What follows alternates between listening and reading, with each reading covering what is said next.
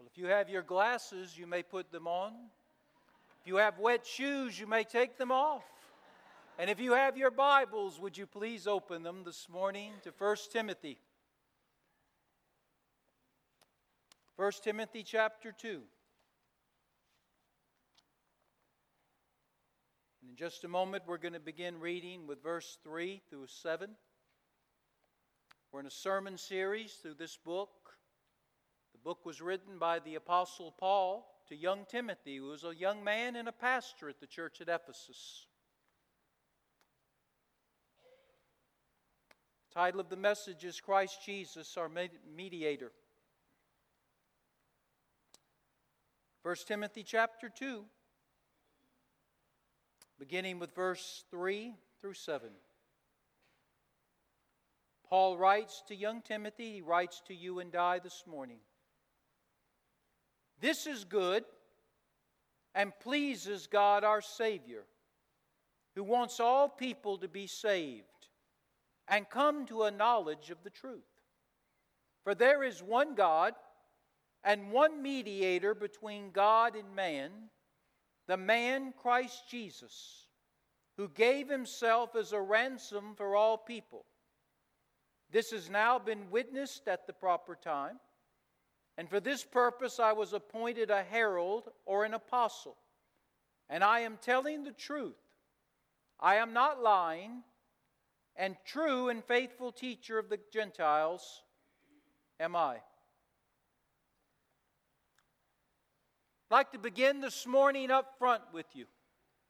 Straight out of the gate. No stutter, no stammer, no hesitation, no equivocation, no reservation. No desire to appeal to any theological correctness of what humans may believe. This is what I want you to hear your pastor say loudly and clearly. It is God's desire, God the Father's desire, God the Son's desire, God the Spirit's desire, the Holy Trinity's desire, that all men know the gospel truth. And all men come to Jesus and be saved.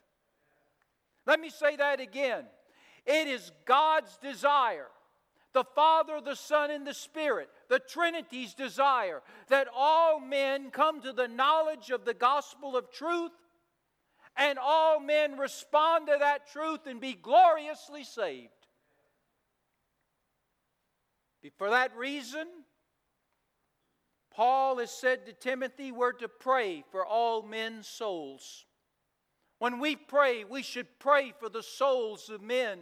And many times those souls we're praying for are family members and friends and people we live next door to or work with or go to school with or have recreation with. We're to pray for men. We're to pray for their knowledge. We're to pray for their souls. We're also to go to those men. That's part of the Great Commission, to go to them. We can't expect them to come to us. They have no interest in spiritual things. They're dead spiritually. We who are alive in Christ, we go to them. We go to every face of every race and every place in this world, telling people the truth about our Lord and how to be gloriously saved. We tell them that God loves them. God loves them. That Jesus died for them on a cross at Calvary. And with the passion and the power of the Holy Spirit, we compel them, we urge them, we petition them to give their life to Jesus. Now, what men do with that truth is up to them. But the gospel is for all men. Not just a majority, not just a minority, not just the elect, not just the non-elect, not just the religious and the Jews, not just the pagans and the Gentiles. The gospel is for all men. And God wants all men to know it, and God wants all men to respond positively and affirmatively to it. Now, why do we go into that? Because as Paul is writing Timothy, he's trying to educate a young man who doesn't have a lot of education. He's trying to encourage a man that's facing a lot of opposition and obstacles in his first pastorate at the church at Ephesus.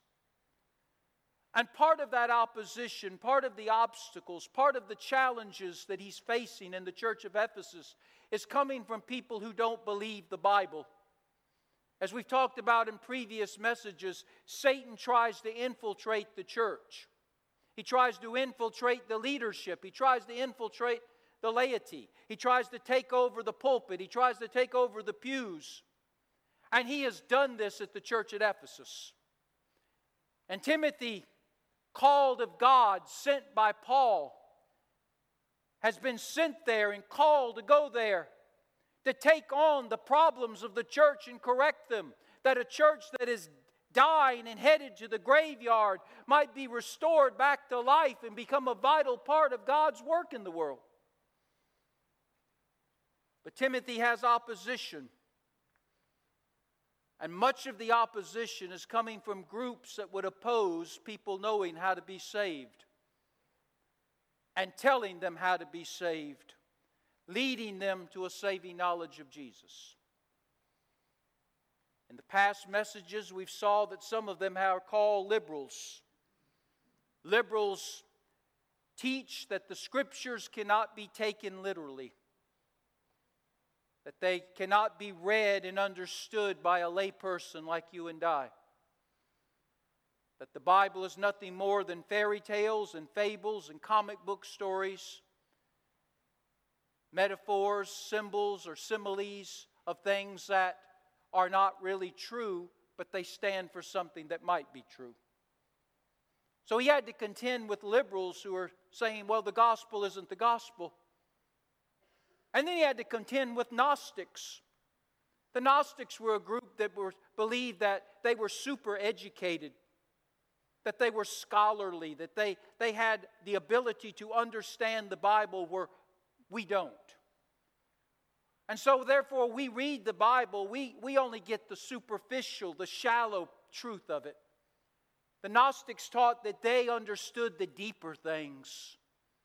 They understood the darker things. They understood the complex things of the Bible. And when it came to the gospel, they said it wasn't quite as easy as it sounds.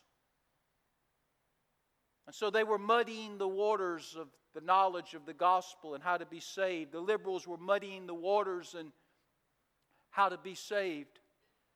And then you had a third group we spent a lot of time with, and that was the legalists, who say the Bible might be true, it might not be true, who can know?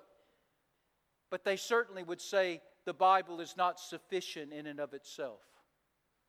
The Bible you've got in your hands isn't enough.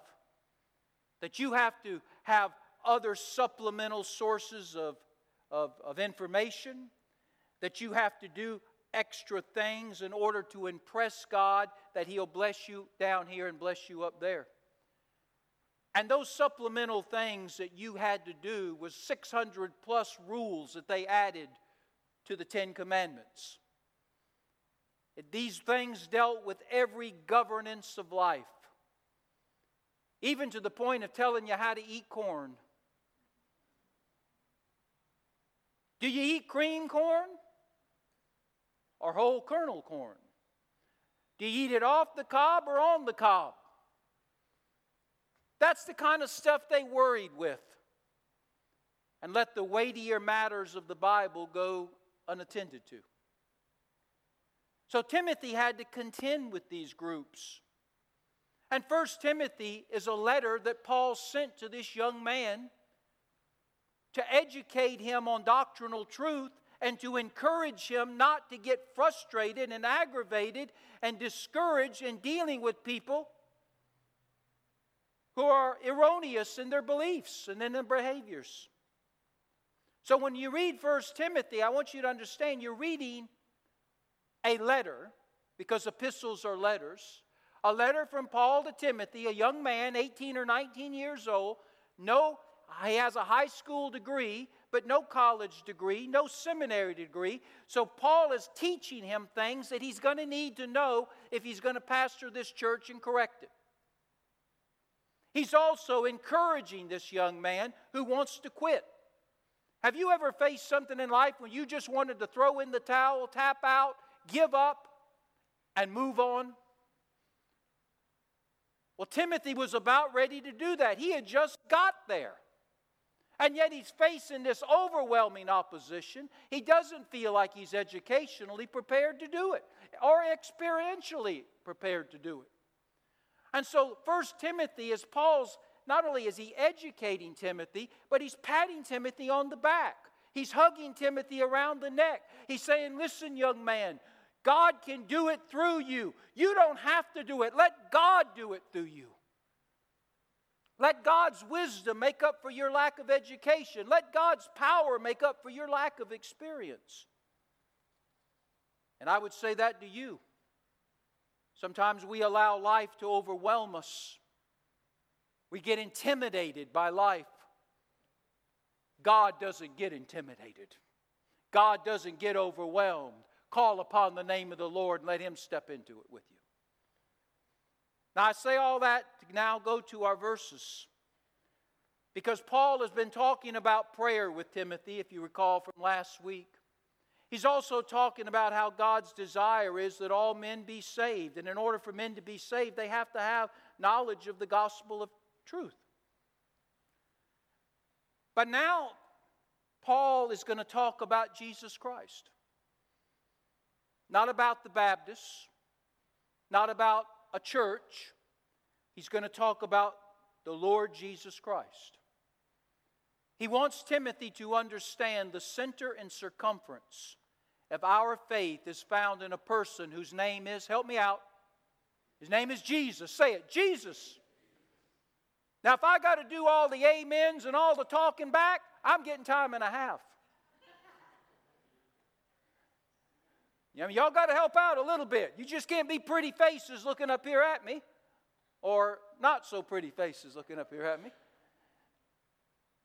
He's going to talk about the Lord Jesus.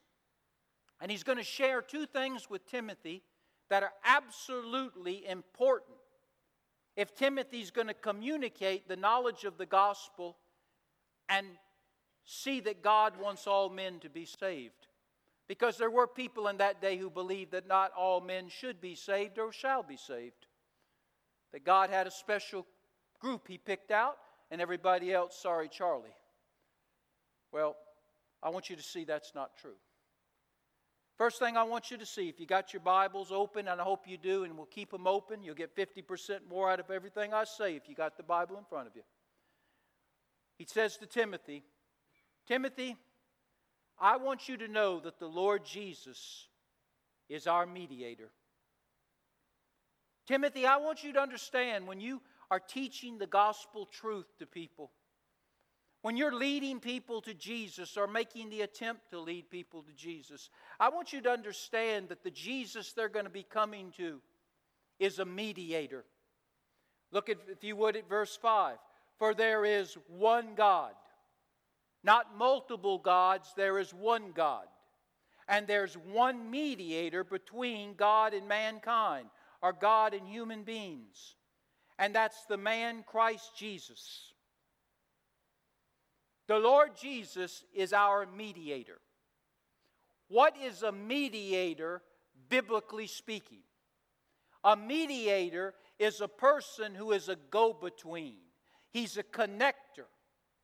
He is brought into a situation to bring peace to two parties that have a quarrel, that have a difference, that have a dispute, that have a conflict, that you might even say have a war with one another.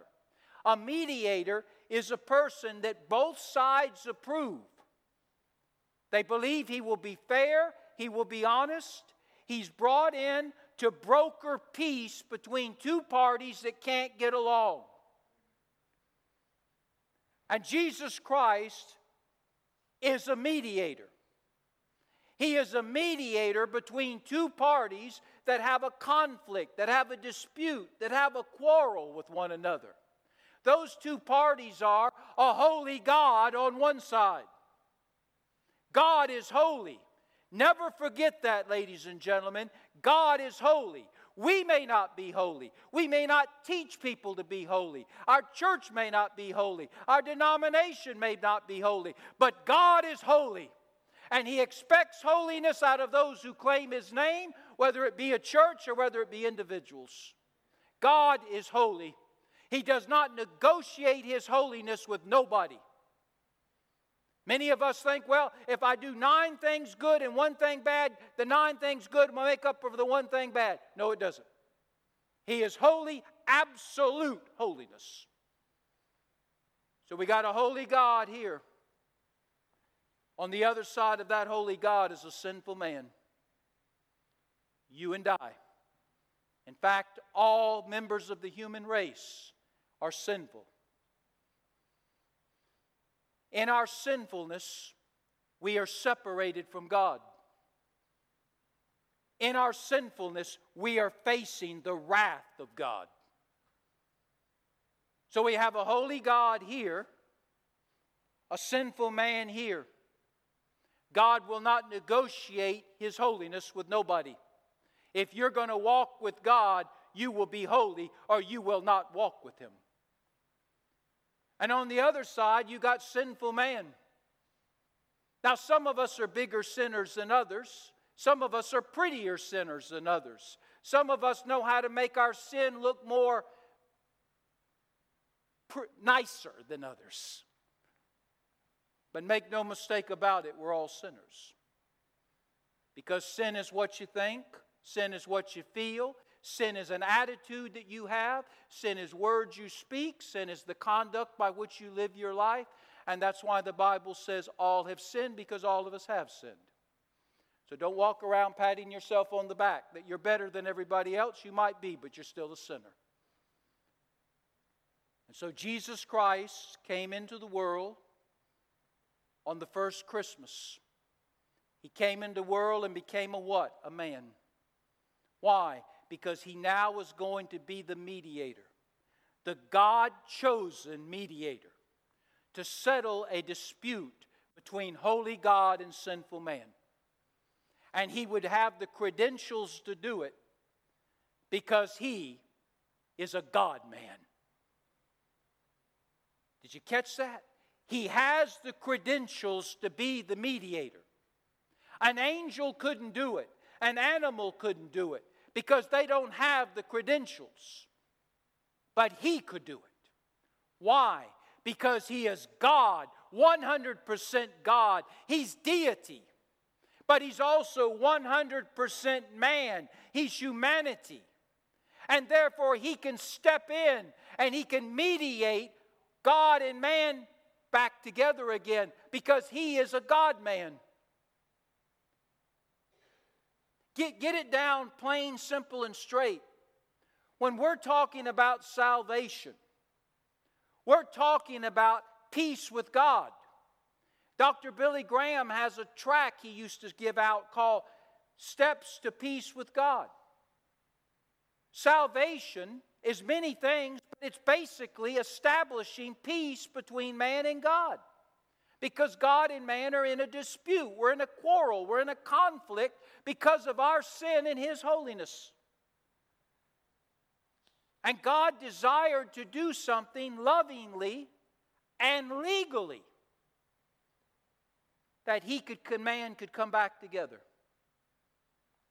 And in the Lord Jesus, He was able to do that. Now think about it. Jesus was God.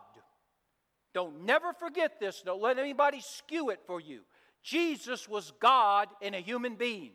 100% God. Deity. Second member of the Holy Trinity. Because He's God, He understands God. He understands that God hates sin. He understands the foolishness and wickedness of sin. He understands the destructiveness and death of sin. He understands the hatred and hostility of sin. He also understands that God loves. God just doesn't hate sin, but God loves the sinners. God loves us. And even though we are sinners, even though we're separated from God, even though we're under the wrath of God, God loves us. And He understands that because Jesus is who? Help me. He's God. He knows the mind and heart of God. He is God. Hebrews talks about how He is a God-man. He can do what no other could do. He's a God-man. Do you know the story of the Good Samaritan is about the Lord Jesus, who is God? The man traveling from Jerusalem to Jericho, from the city of God to the city of the devil. Remember, he's attacked by hoods, thugs, terrorists, thieves, whatever you want to call them. They rob him, leave him for dead on the road.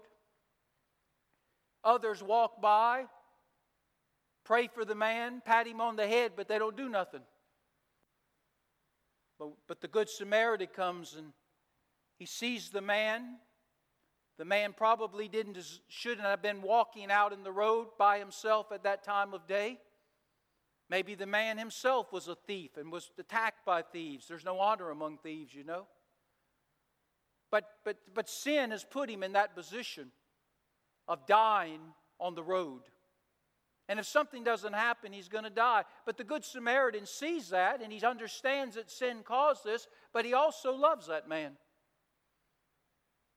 And so he steps in to help him.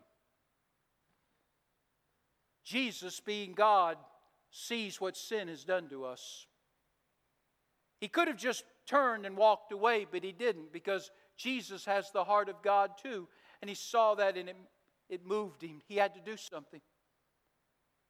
So Jesus can be the mediator because He's God and He understands God. But also, He became what? Jesus became a man. And as a man, though He never sinned, He understood the penalty of sin that we're under. He understood the power of sin that we face every day that tempts us to do wrong. He understands the presence of sin and how we can move all across this world, but we can't escape sin because sin lives in us. He understands what it is to be captive to Satan and bound by sin and have a death sentence hanging over our head. How does He understand that? How does Jesus understand that? Because He walked in this world for 33 and a half years just like us. He was in the flesh. He had to eat. He had to drink. He had to sleep. He faced all the temptations we face, and probably far more than we'll ever face. And yet in all of that, He never sinned. He was perfect. He was a perfect man. But yet He understands. Are you catching this now? This is important, folks. This is good theology. This will help you understand what took place right up there. Jesus came into the world to be the mediator. He's going to settle the dispute. He's God. He understands God's hatred for sin, but God's love for sinners. He's going to represent God. But He's also going to represent you and I, because He understands what it's like to be living in a sinful world, facing all the things that we face. He's going to represent us. He's the mediator. And His mediation would be at the table of Calvary. As He was hanging on the cross, suspended between heaven and earth on two beams, Jesus Christ, who is God, took His hand and reached up into heaven. He took the hand of God the Father, the holy hand of God the Father, a hand of love, a hand of grace, a hand of mercy. And because He could do that, He is God, He brought that hand downward and rested it on His bosom. Think about that. He's on the cross, and yet He reaches down and brings that hand right there. Because He is man, 100% man, perfect man, but He's man. He reaches downward and He grabs our sinful hand. But a hand of faith. And He pulls it up.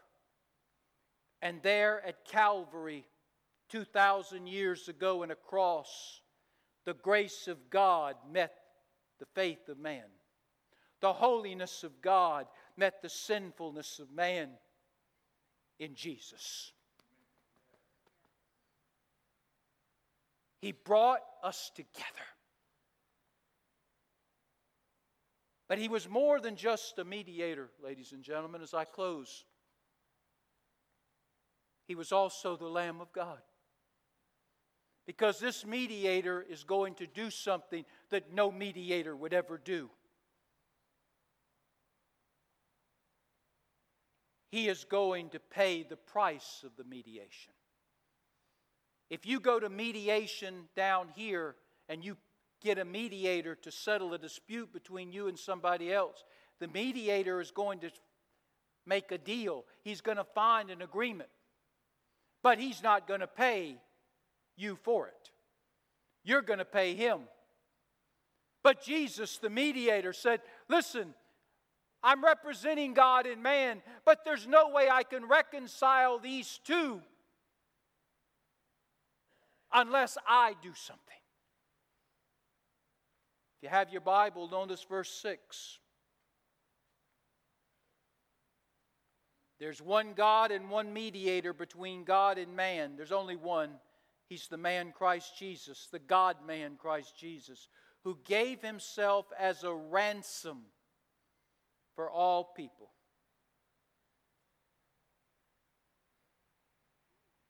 There's nothing in the Bible that's coincidental or accidental, ladies and gentlemen. When Jesus came on the scene and began His earthly ministry of 3.5 years at age 30, He made His appearance when John the Baptist was in the desert baptizing people. And John the Baptizer stopped baptizing people in the river, and he looked up and he saw Jesus coming. Jesus was coming to be baptized, not because he needed to be. He just wanted to let us know this is what you do to identify yourself with God.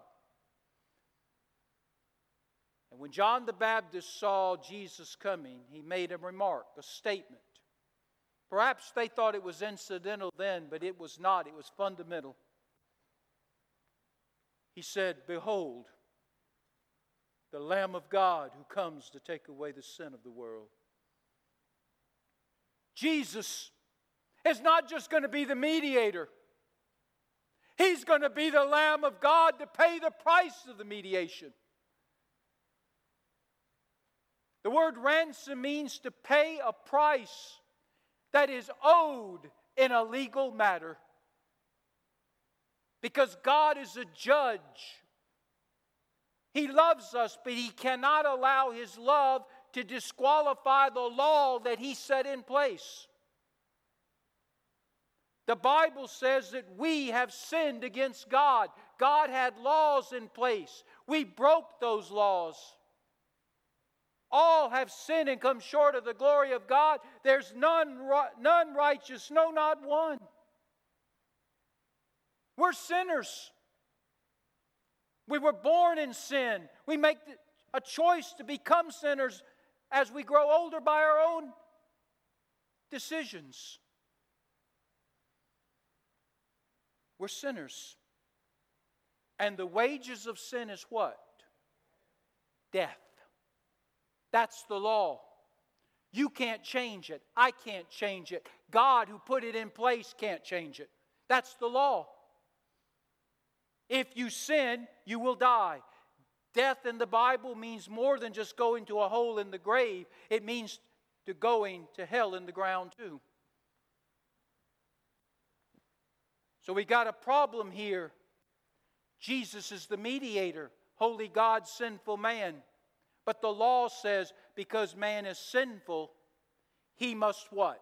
Die. How can you do anything about that? You can't. The law is fixed, it's firm. A judge can't change the law of the land. Even God cannot change the law He set in place. If a judge allows somebody who breaks the law to get off the hook, the judge is as guilty as the man he lets off the hook. God cannot let sinful man off the hook. Man has sinned, man must pay for his sin with his life. So what is Jesus going to do? He's trying to reconcile the two together. So what does He do? He found a solution. Jesus, pay attention, on the cross, takes the sin of you and I and every man, woman, boy, or girl who would ever live and places it on Himself. He not just mediates on the cross, He takes our sin. Every sin ever committed by every human being who would ever live in this world, from the first to the last, comes upon Jesus. The Bible says it this way: He who knew no sin became our sin. He literally became our sin. When He took our sin, legally, He took it. He had never sinned. He was perfect, but yet He takes our sin. He also took what with our sin? Think about it now. Be thinkers. If the wages of sin is death, and we're under the death sentence because of our sin, He takes our sin. What does He get with it? The death penalty. The wages of our sin that He took upon Himself is now His death. And so now the matter becomes between the Son and the Father. God the Father is holy. God the Son is now sinful. And we're pushed out of the picture because He's standing in our place. The Father says to the Son, "Do you know what you're doing?" And He says, "Yes. I will now pay for the sins. I will meet the demands of the law by giving my life." And for 6 hours He hung on the cross. He took our pain. He took our torment. He took our suffering. He took our hell. It was so bad God turned out the lights on the last 3 hours of what His Son would go through on that cross. There'd be no human eyes who were going to see it. And then He died. And because of that, holy God now could cross over.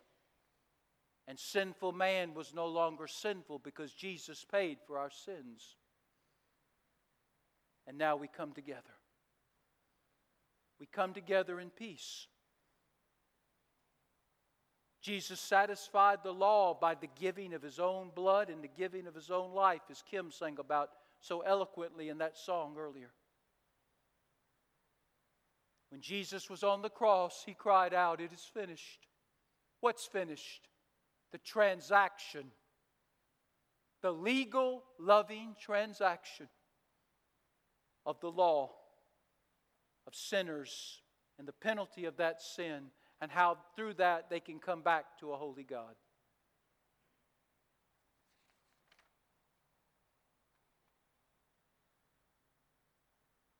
Think about that. We think about the superficial parts of it. He's our Savior, but He's more than that. He mediated our salvation with God. And then He paid the price that was demanded for that mediation to take place. Jesus the meditator is Jesus the Lamb of God. I don't know about you, it just moves me to think about that. That should have been you and me up there. I should have been crucified. I should have suffered and died. I should have hung on that cross in disgrace. But Jesus, God's Son, took my place. He pushed me out of the way and He stepped up. And now I have peace with God through Jesus.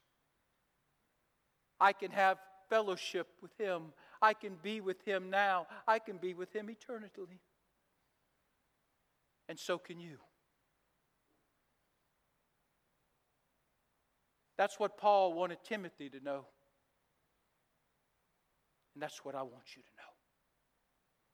That's how much God loves you, how much Jesus loves you, and that's the cost of what we so casually call salvation. Free to us, but it cost Him everything. Heads are bowed and eyes are closed.